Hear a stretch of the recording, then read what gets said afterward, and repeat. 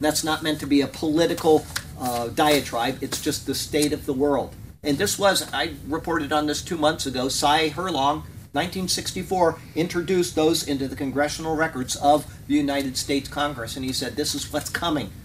Be ready for it.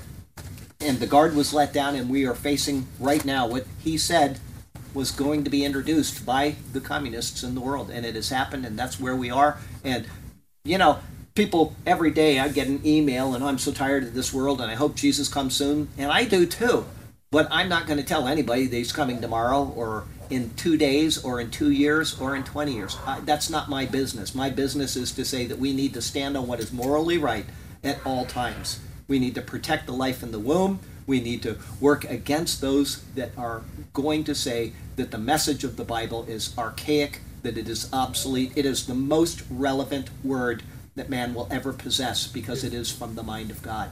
So we need to hold fast to this truth, whether it's in government, whether it's at work, whether it's just talking with people on the street. Never waffle in your conviction of the sacredness of this word, okay? That is what I would ask you. Learn this word, think on this word, listen to it when you're driving. If you don't have an audio Bible, go get one. They're not expensive. You can even download them from the internet for free. Listen to it. Let the word of God dwell in you richly.